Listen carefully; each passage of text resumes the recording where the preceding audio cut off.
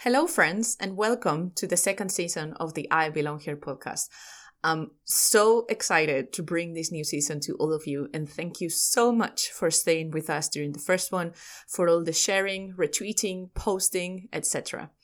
I'm so excited for you to discover all the new role models that we have interviewed, because you are going to listen to lots of stories, lots of backgrounds, lots of cool science, and overall, lots of woman empowerment.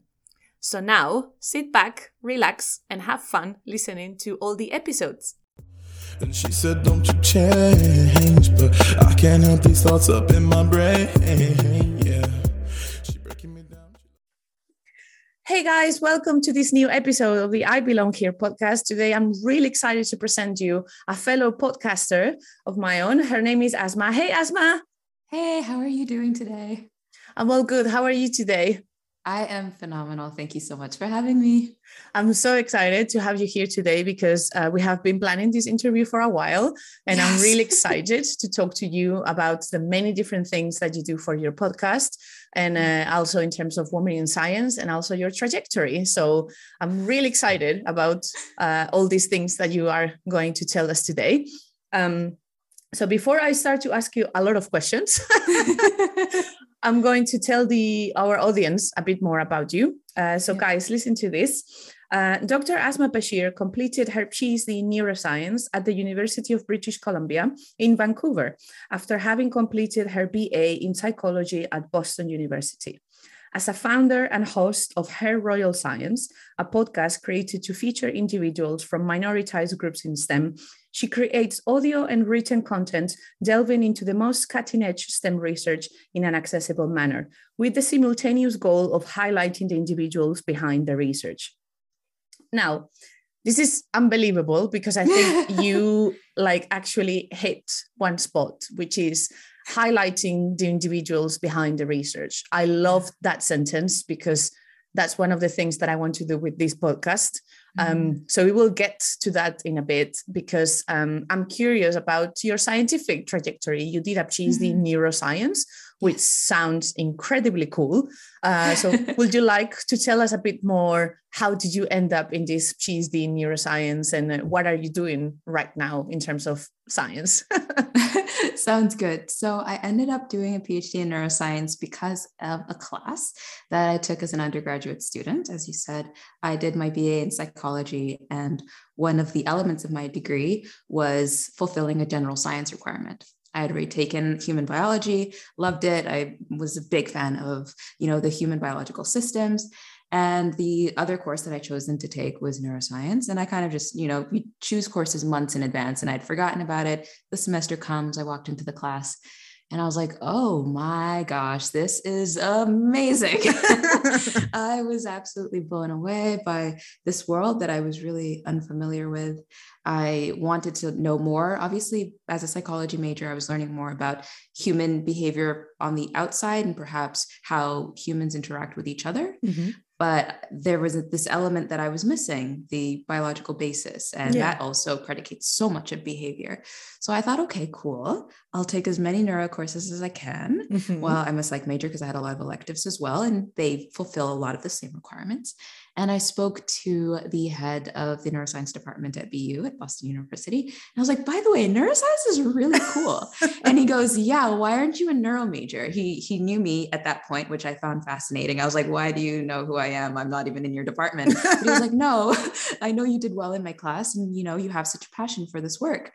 Why aren't you a neuro major? And I'm like, I don't know, but I don't want to switch my major now. So I'll do a grad degree later on, which is what I ended up doing. after I finished off my degree, I actually did take a year off because I did my undergrad fairly quickly. And I was just like, yeah, I'm not going to burn out. I'm not going to jump right from undergrad into grad school. I was 20, like, no, it was way too quick. And so I kind of traveled a bit and spent time with my family. And I also taught Arabic for a year, which is really sad to say because I've forgotten a lot of it. That was the point where I was like super fluent. I had done 6 semesters of Arabic as an undergrad. So yeah, it's a little sad to realize now how much I've forgotten. And then I went to the University of British Columbia in Vancouver, and I studied under the supervision of Dr. Cheryl Wellington, who at that point in time was predominantly known as an Alzheimer's disease researcher, but she had very recently ventured into this world of traumatic brain injury, which is what I was super, super interested in. I wanted to study something that was really accessible in the sense that anyone could get a TBI at any point in their life. Like I could be walking outside, get hit by a car, hit my head. I could be playing a sport, hit my head. I could fall down, hit my head. It can happen to anyone of any background at any time. And I really wanted to do something for my PhD that was like that could connect a lot of people either through their own personal experiences or things that they've seen other people or people watching sports and watching American football and they've seen concussions happen. Exactly. Yeah. So I decided to do that. And I worked on optimizing an animal model of traumatic brain injury. Oh, wow. So for those who might be listening in the audience, so animal models are used to elaborate and ameliorate certain human conditions by, expanding our understanding. So we don't know a lot about TBI because TBIs can be so different across people. They're so heterogeneous. But animal models help us understand what some of the pathways might be, the patterns of injury and recovery. And over time, we might be able to develop drugs and other therapeutics that might assist in the space of TBI, because it is a fairly big problem, not only in the Western world, but also in lower to middle income countries. It really does affect a lot of people. So with this model, we were able to pinpoint a number of different pathological consequences. So we wanted to make sure that in this model, we had evidence of microglial disruption and astrocytic inflammation, as well as blood-brain barrier breach, because that's a key feature of human TBI. We also wanted to see whether or not there were behavioral consequences. So a lot of people think about memory deficits and aggression and gambling and things like that when they think of someone who sustained a number of small injuries. So that's something that we wanted to explore as well, with the hope that when I finished my doctoral thesis, we'd be able to say this model can be used in the future to create a therapeutic that has a great potential to help people in the future. Because right now there is no drug that is a one size fits all for TBI. You kind of get symptoms taken care of on an individualistic basis, but who knows, maybe in 20 years, there might be a magical pill that you go, oh, so you got hit in your head. Okay, take this pill when you arrive at the ER. Yeah. Oh, wow. That's kind of me in a nutshell up until my PhD. And then as we were discussing prior to the recording of this podcast, I went and did a very brief postdoc at the University of Edinburgh with Dr. Blanca Diaz-Castro. And she was starting a lab that was focusing on Alzheimer's disease and blood-brain barrier inflammation, with a particular focus on astrocytes and the end feet of those astrocytes, as well as endothelial cells. So I was there for a little while and COVID hit. Yeah. And we were in the UK, and I am not from the UK. So I was away from home and I kind of just cut my losses and said, yeah, I think it's time to put a pause on science and lab-based work. So I started doing a lot more online things, which is great. And the podcast really became the love child that now funds the rest of my life. And my husband is in school as well. So that's where I am today. Well, that's a so interesting journey and full of, like a specific moments that it seemed that they mark the start for the next steps in your life, right? It seems that it's full of specific moments that they delimited where were you going to go next, if that makes sense. So I think your thesis content was amazing because I think once in my university a few years ago, we had a seminar about a neuroscientist that he was talking to us about concussions in football players. Yeah. Like how this was not even a thing a few decades ago, right? Because it was normal to play like that, right? But then a decades later, they saw that unfortunately, these football players, maybe they were dying because of these concussions that they had, because they were repeated on time, because obviously football was their professions. So they keep hitting their heads, and then they didn't know how much that traumatic injury, even if it was tiny at the beginning, it was getting even deeper and deeper. And I think I also saw a documentary sometime about that, about many famous football players that they unfortunately passed away because of that.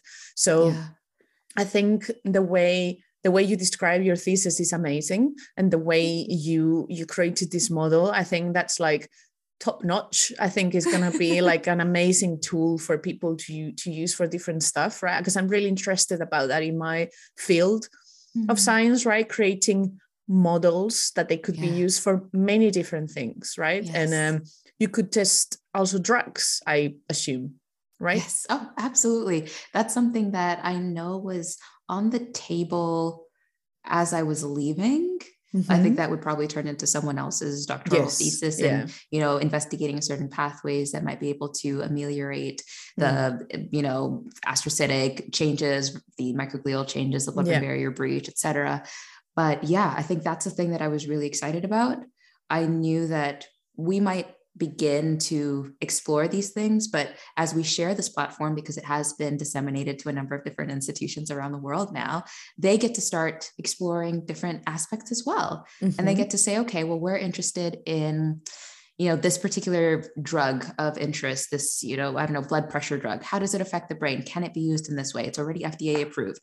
So people are also so creative to intertwine the things that they're already studying in this field that I think, the reach is endless. And that's the exciting part about the work that I'm really proud of the work that we did over the time that I was at UBC. Yeah, well, you should, because it also seems quite complicated, because, I mean, what else is more complicated than the brain, right? I mean, there must be so many different things that you should connect and consider to create a model for that.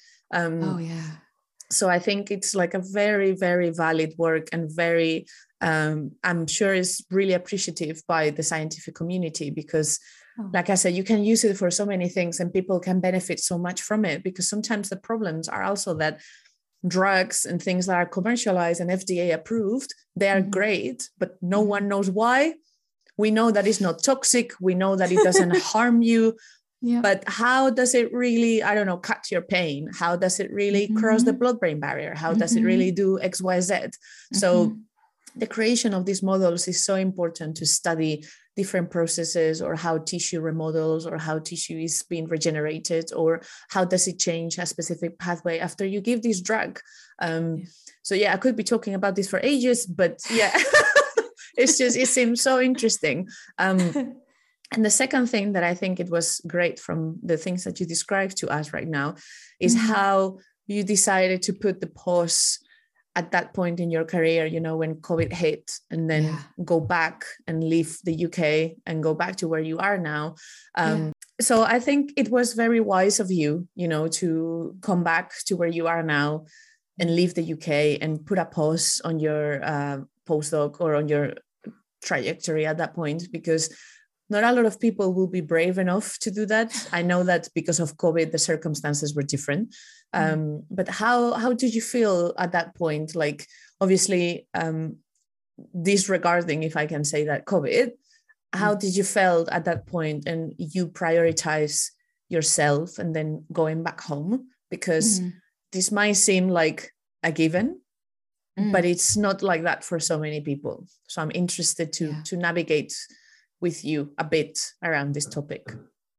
Yeah, I would say I've always been of the belief that life is so much more precious than anything we do professionally. And I know we inherently know that, but I think we just don't say it out loud enough. No. And when I started realizing that we were kind of putting blinders on in the scientific community, saying, I'm going to continue doing whatever it is that I'm doing. I can go to the lab, so I'm going to go to the lab. Or, I'm not affected, or my lab is partially open, so I'm going to do my thing. You guys figure out whatever it is that you're doing. I didn't like the idea of contributing to that notion. Unfortunately, I don't want to say unfortunately, but my mother kind of raised me to not stand by and give my yes vote to things that I don't inherently believe in. Yeah. And I didn't inherently believe that the science that I was doing was more important than staying home and being respectful of people who might be immune compromised or just might not be able to leave their homes. Just because I can doesn't mean I should. Yeah. So I could have continued, and the lab was partially open at that point in time. And we were returning to normal, even though there were, I think, multiple lockdowns that happened after that as well. Yes. I could see that we weren't anywhere near the end, and people were saying that we were, and I was like, I don't believe that. Yeah. And I just thought it was really unfortunate that people weren't acknowledging that a lot of people were still in bad spots. Yes. Yeah, I think that's kind of what it comes down to. And I can talk about things in the past that I've done to kind of do the same thing, where I go, I don't like the situation. I'm leaving because that's the only thing I can do. I can't change the situation. I can't do anything about the world at large. But what I can do is say that I'm not going to say I'm okay with this by being here, because that's your vote. Your vote is your presence. I didn't like that. Well, I think that's a really valid point of view and a very valid action that you took, because I think at the end of the day, it's not only about COVID, right? It's also when you are in a bad environment or when you are surrounded by something that it literally doesn't make you feel good. I think sometimes we really take it for granted just for the sake of work. You know what? I'm just going to do this. I'm just going to continue. I have whatever. It could be a thesis. It could be a permanent position. It could be working towards your tenure position. It doesn't really matter. The thing is that we take sometimes so granted our health and our well-being. And as I think sometimes as scientists, we are not kind with ourselves at all. And as long as that experiment gets done, as long as I get that postdoc, as long as I get that lecture, as long as I get my thesis, and I will go by. And that's something that I learned the hard way throughout my PhD, because, well, my PhD was and is one of the things that I'm the most proud of in my life. I loved it. I worked completely in sync with my supervisor, and it was an amazing project. But I do know that sometimes I was working beyond my edge, it was not good, because as long as I got that work done, it's just a bank holiday, it doesn't matter. It's just Easter Sunday or Easter Monday, it doesn't really matter. So I just wanted to highlight to the audience and in your episode that you took that decision, because it's so important that when we advocate for ourselves, because not a lot of people do it. Because it's really hard to do. I do want to also say that there was obviously I can recognize the privilege of being able to say, I don't want to work, therefore I'm not going to. There were people who had no choice, who said, I've committed to do this, so I have to, because I need to be able to pay my bills and all that kind of stuff. I recognize that. And I think both can be true at the same time. Like, I was willing to be uncomfortable for the sake of the greater goal, because I had moved country and it's not very cheap to do that. But I knew that, God forbid, something happened to me, or something happened to my husband, or something happened to my parents, and I wasn't around, and I was stuck in Scotland. Borders had closed, and they're like, we're not bringing people back anymore. And I couldn't be there to help and assist my parents in the way that I would want to, or my brother. I think that would have been really devastating to me. And I'm not sure I would have forgiven myself for it. I'm the kind of person that is always pursuing probably an unhealthy level of perfection. And that kind of means at times that I try to be for people the best version of myself to them. And so I want to be able to take a call if someone calls me and they need my help. But if I'm so tired because I was doing endless mice experiments that I can't be that kind of friend, is it worth it? I don't know. To some people it might be, but there came a point where I just decided that it wasn't.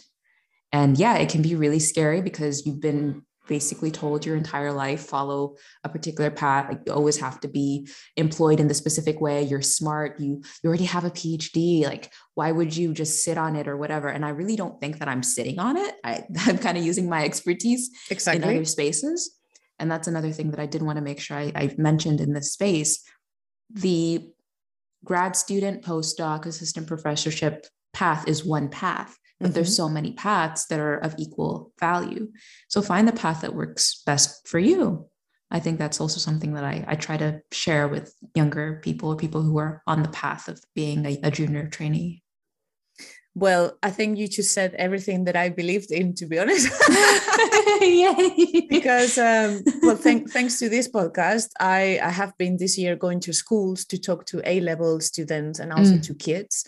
Yeah. And obviously, I'm there to represent my path, right? Yeah. I am going towards the academic environment. I want to be a group leader. I want to teach.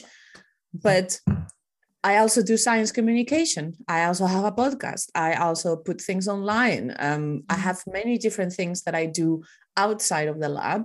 And I think that's the important thing, right? To exemplify your path, but also something that other people is doing and that they are amazing. One of my very best friends, she did a PhD with me at my university. And now she's creating video games for science, for kids and for teens.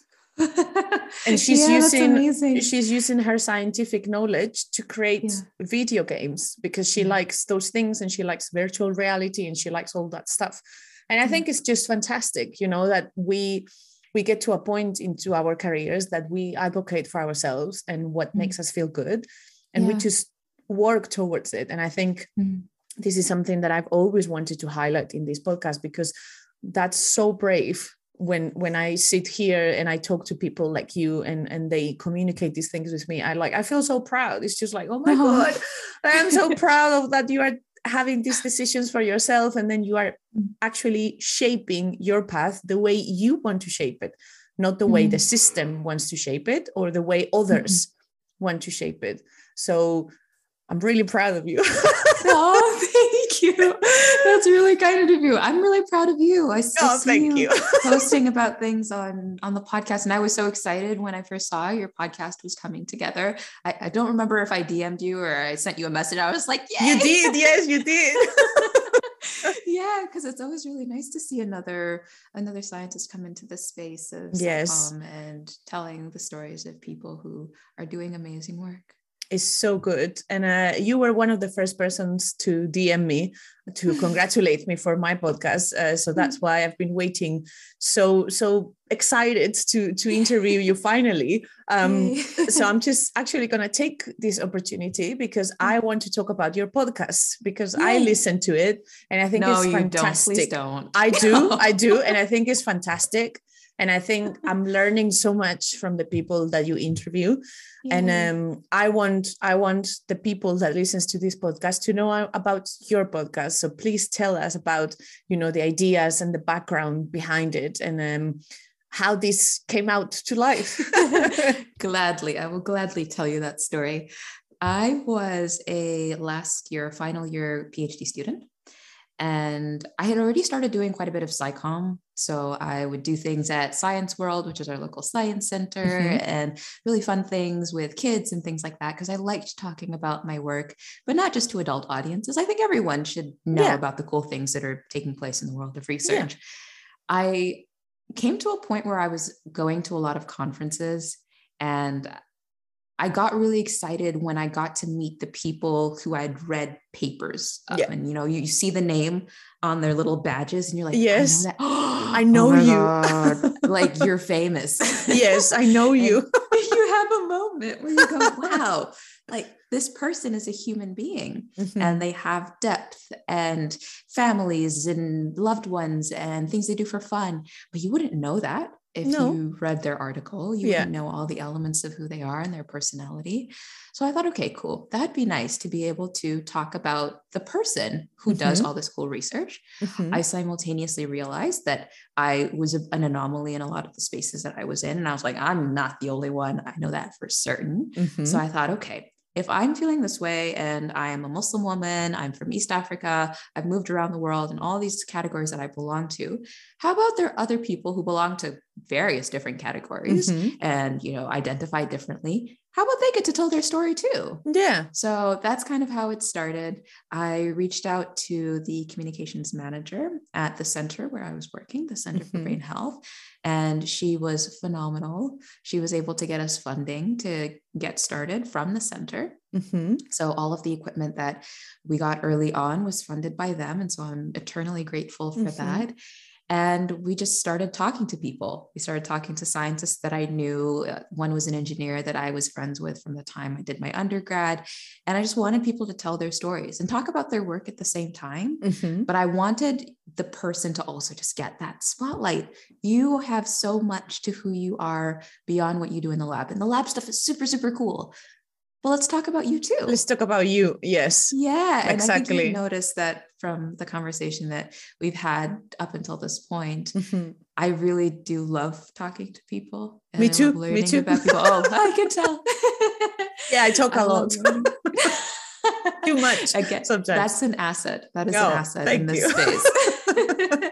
So yeah, I think that was basically it. That's how I got started. And I haven't really stopped since. We're in our third season now.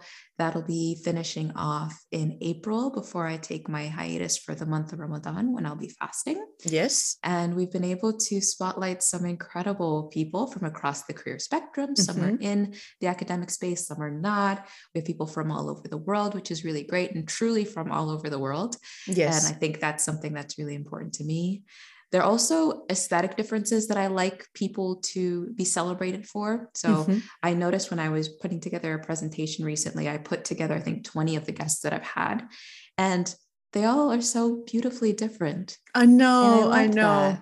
Yes. I love how different everybody is and how we don't focus on the differences, because obviously we're all still human people having human experiences, and that's great. But I love the idea of someone who might be a little bit more junior looking at these faces going, that one, she looks like me. That person, they look like me. Yes. I think that's really nice. The same way how when we were growing up watching television, I don't know if you have the Magic School Bus in Spain as well, but it was this really popular science show when I was a kid. I think it's kind of popular now too. I'm not sure. I'm so out of touch with young people, but the teacher was a science teacher who had these powers to transport you to the human body and like go zoom into a blood vessel and to take you into the flower petals and show you how bees work and things like that. I thought that is so cool. Yeah. I want to be like Miss Frizzle. But unfortunately, I don't have magical powers and I don't have a magic school bus. No. But you see characters represented in media and you say, yeah, I could do cool things too. Yeah. So I hope that comes through in the podcast. Yes, well, definitely it does. And that's why I really like your message, because it's similar to mine. And I think we have encountered many similar things. I was also putting together a presentation and I put a picture of all my guests. Yeah. And then I tear up when I saw the slide, because I was like, I'm just so proud of all of them. I don't know these people in real life because I don't. Well, some of them, yes, because they work on my same university. But exactly, like you said, they are so beautifully different. Yeah. They all have different ethnicities. They all have different backgrounds. They come from different countries. They have different gender assignments, but they are all so good. They love their job so much, but above everything, they are people. You know, they have values, they have dreams, they have aspirations, and then they just go for them. So it's just so inspirational. And obviously, your podcast is focused on minority groups in STEM as well, which is something that is so important to showcase and so important to represent, because if I don't know, let's say that we do a presentation or we do a conference or something about our podcasts and our guests. Yeah. If a junior person like looks at that presentation and looks at one of the pictures and says, oh, she looks like me, or she comes from the same country that I did, my job is done. Like, it's definitely done. It's just like, okay, I have put my efforts in this, and then someone feels that they are represented in science. Because science looks really inaccessible from the outside, and I don't like it at all. so yeah, like your podcast is amazing because it's focused in a specific topic that I think we should talk about it more, and we should put it more on the spotlight so people realize what's going on and why this deserves to be talked about and showcased. Have you learned anything in particular by talking to your guests? Like, I know that it's a really long list because I will not be able to say only one thing. But I don't know, something that you have found that, I don't know, like inspire you or you know, tackled you in a way that, oh, wow, this makes so much sense now. Oh gosh, that is a really hard question. Oh goodness. Something like when you talk about minority groups in STEM, something that you have learned that perhaps you didn't count with before starting the podcast, and that it changed you or it shaped you or inspired you in a way. I thought the thing that has popped into my mind, I'm not sure it changed the way that I thought about things, but I would say that it reaffirmed this thing that I'm about to share with you. I think it reaffirmed how different people are, even though we like to bin people. I think it's very easy, especially I think in the science world, but generally human beings are very prone to going, you are from here. That means you're like my friend who's also from here, and you're very similar. When that's a very flawed way to look at people. And again, I recognize we're very prone to thinking like that, but it's hard for me to even look at the list of people that I've spoken to and put them in the same group. Even if two people come from the same place or even literally went to the same school and had similar training or anything like that, it's really hard for me to see them as one and the same, or their stories don't really mesh together or are too intertwined that I don't remember them separately. I see them as separate human individuals living very individual lives with interesting experiences. I think I've also learned that you'll never know someone's story unless you ask them. Yeah, exactly. So you can't look at someone and be like, yeah, I know what you've been through. No, you really don't, no matter who that person is. I think that's something that I probably knew in the back of my mind, but through the podcast, it really affirms, you don't know people. We don't know people. We don't know the people who help us out in stores and the people we sit next to on the bus. We don't know people unless you really take a moment and say, what's going on with you? How are you today? Well, I think it's yesterday. I think it's amazing, and I think it's a fantastic way of making those stories accessible, right, to people. I think it's fantastic. Do you have any projects on the background or in the future from this podcast that you want to share with us?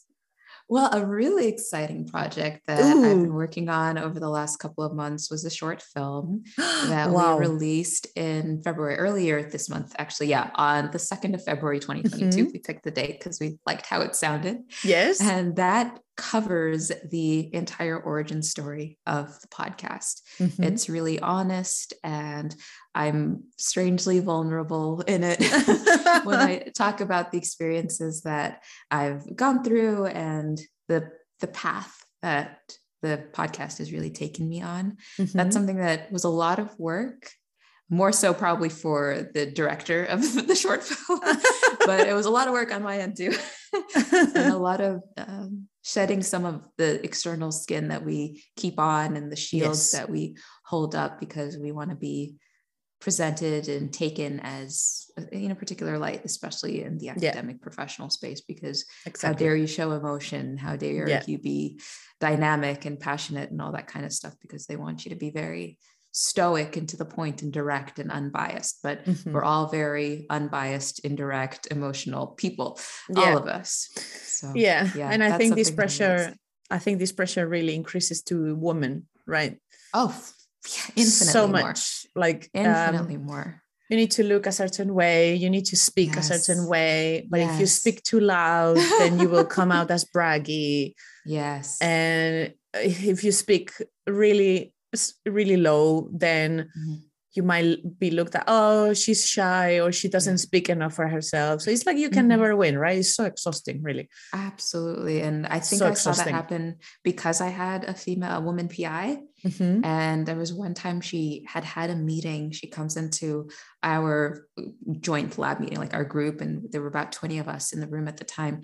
And she said, I just had a call with an industry partner and I said something and I know they heard me. And then another male PI, a man, said the exact same thing. And they went, oh, wow. Yeah, let's definitely go ahead Let's and do do that. that. It sounds like a great idea. And you could tell she was a little deflated by it. And she said, why did that happen? And you could almost see that she didn't want to think that it was because she was just a woman and things like that. I was like, God, that sucks. I hate that. I hate when that happens. It's like, I just said the same thing. Like I literally, it just came out of my mouth. Why now you are believing it? Because a man is saying it. It's just literally makes my blood boil. Like to a point that I cannot explain with words. I completely agree. No, it's so frustrating. And it's a game that you almost have to learn how to play. Then you're mad that you've learned how to play it. Yeah, where exactly. Like if I have to go to the doctor or something, my husband already knows that he has to come. Yeah. Because they're not going to listen to me if I say, oh, this has been hurting me. Because what'll end up happening is it really that bad? Are you sure it's that bad? And I'll be like, yeah, it's bad. Then he'll come in and say, it's so bad that she can't do this. And then they'll go, oh, wow. So it is serious. Now I'm believing it. Oh my Lord. I know. So it's so sad that we both also know. Like, I'll be like, are you free that day? Yeah. Sounds good. Oh, it's just so bad. Yeah. So bad. It sucks. So thinking about these last things that we were speaking about, obviously, I podcast about women in science and medicine, and you are an amazing and fantastic representation for your community and for all women in science, to be honest. So I want to ask you one last question to sadly conclude this episode, because I could be speaking to you for days, but that will be a very long episode. So if, like, you know, all my visions about this podcast is to inspire the next generation of scientists and our current generations, because we could all go with a bit more of education, right? But thinking about the next generation of scientists, if you had them in front of you and I don't know, you know, like a little girl will ask you, well, how do I get into science? Or do you have any words of wisdom for me? If that situation was about to happen, what would you tell them? Oh gosh. Okay. This is a difficult question only because I don't think I'm good at giving advice. Okay. Like, I think I'm really bad because, you know, I have that moment where I go, what if the advice ends up with the wrong person? And then they think, oh, does this apply to me? And all that kind of stuff. So I usually have two things that I say in this situation, but again, it might not apply to everyone. Yeah. So one, I always say, be your most authentic self. Come as yourself, be exactly who you are. Please don't change who you are, because as much as the world will say, we want you to be like this or more like this and less like this, I feel like the world is a so much better place if you just come with every aspect of your joy and your laugh. And if you want to wear makeup, wear makeup. If you don't be pressured either way. If you are a little bit louder, I mean, let it be. And if you're a little quieter, that should be okay too. Yeah. I feel like you should be able to come as you are. The second one, I'm a little biased, but go where you're wanted. Yes. I feel like be in spaces where you are welcomed and received and adored and respected. I think those kinds of elements, you will never forget the person that, you know, respected you, the supervisor that has been championing you for the last 10 years. You'll never forget the lab mate who helped you proof your grant when they were already really, really tired after a long day of experiments. It's so much harder to do science than to be in science when you don't have that. The fight, I mean, it's good to make sure that you fight for your spot. At the same time, I think you end up a much happier person if you haven't had to fight so much. But I am always really hesitant to say that because people are like, oh, so you're telling me to quit? No, I'm not telling you. No, yeah. I'm not telling you to quit. I think everyone just deserves to have a soft spot. So perhaps that's not your lab. Maybe it's an external community. Yes. It's a place where you can go and you can be yourself, or maybe it's a therapist. Yeah. I don't know. or maybe it's a friend who has the emotional bandwidth to listen to you and hear you and know you for who you are. Exactly. Well, I know you said that you were not really good at advice, but I think that's an amazing advice, by the way.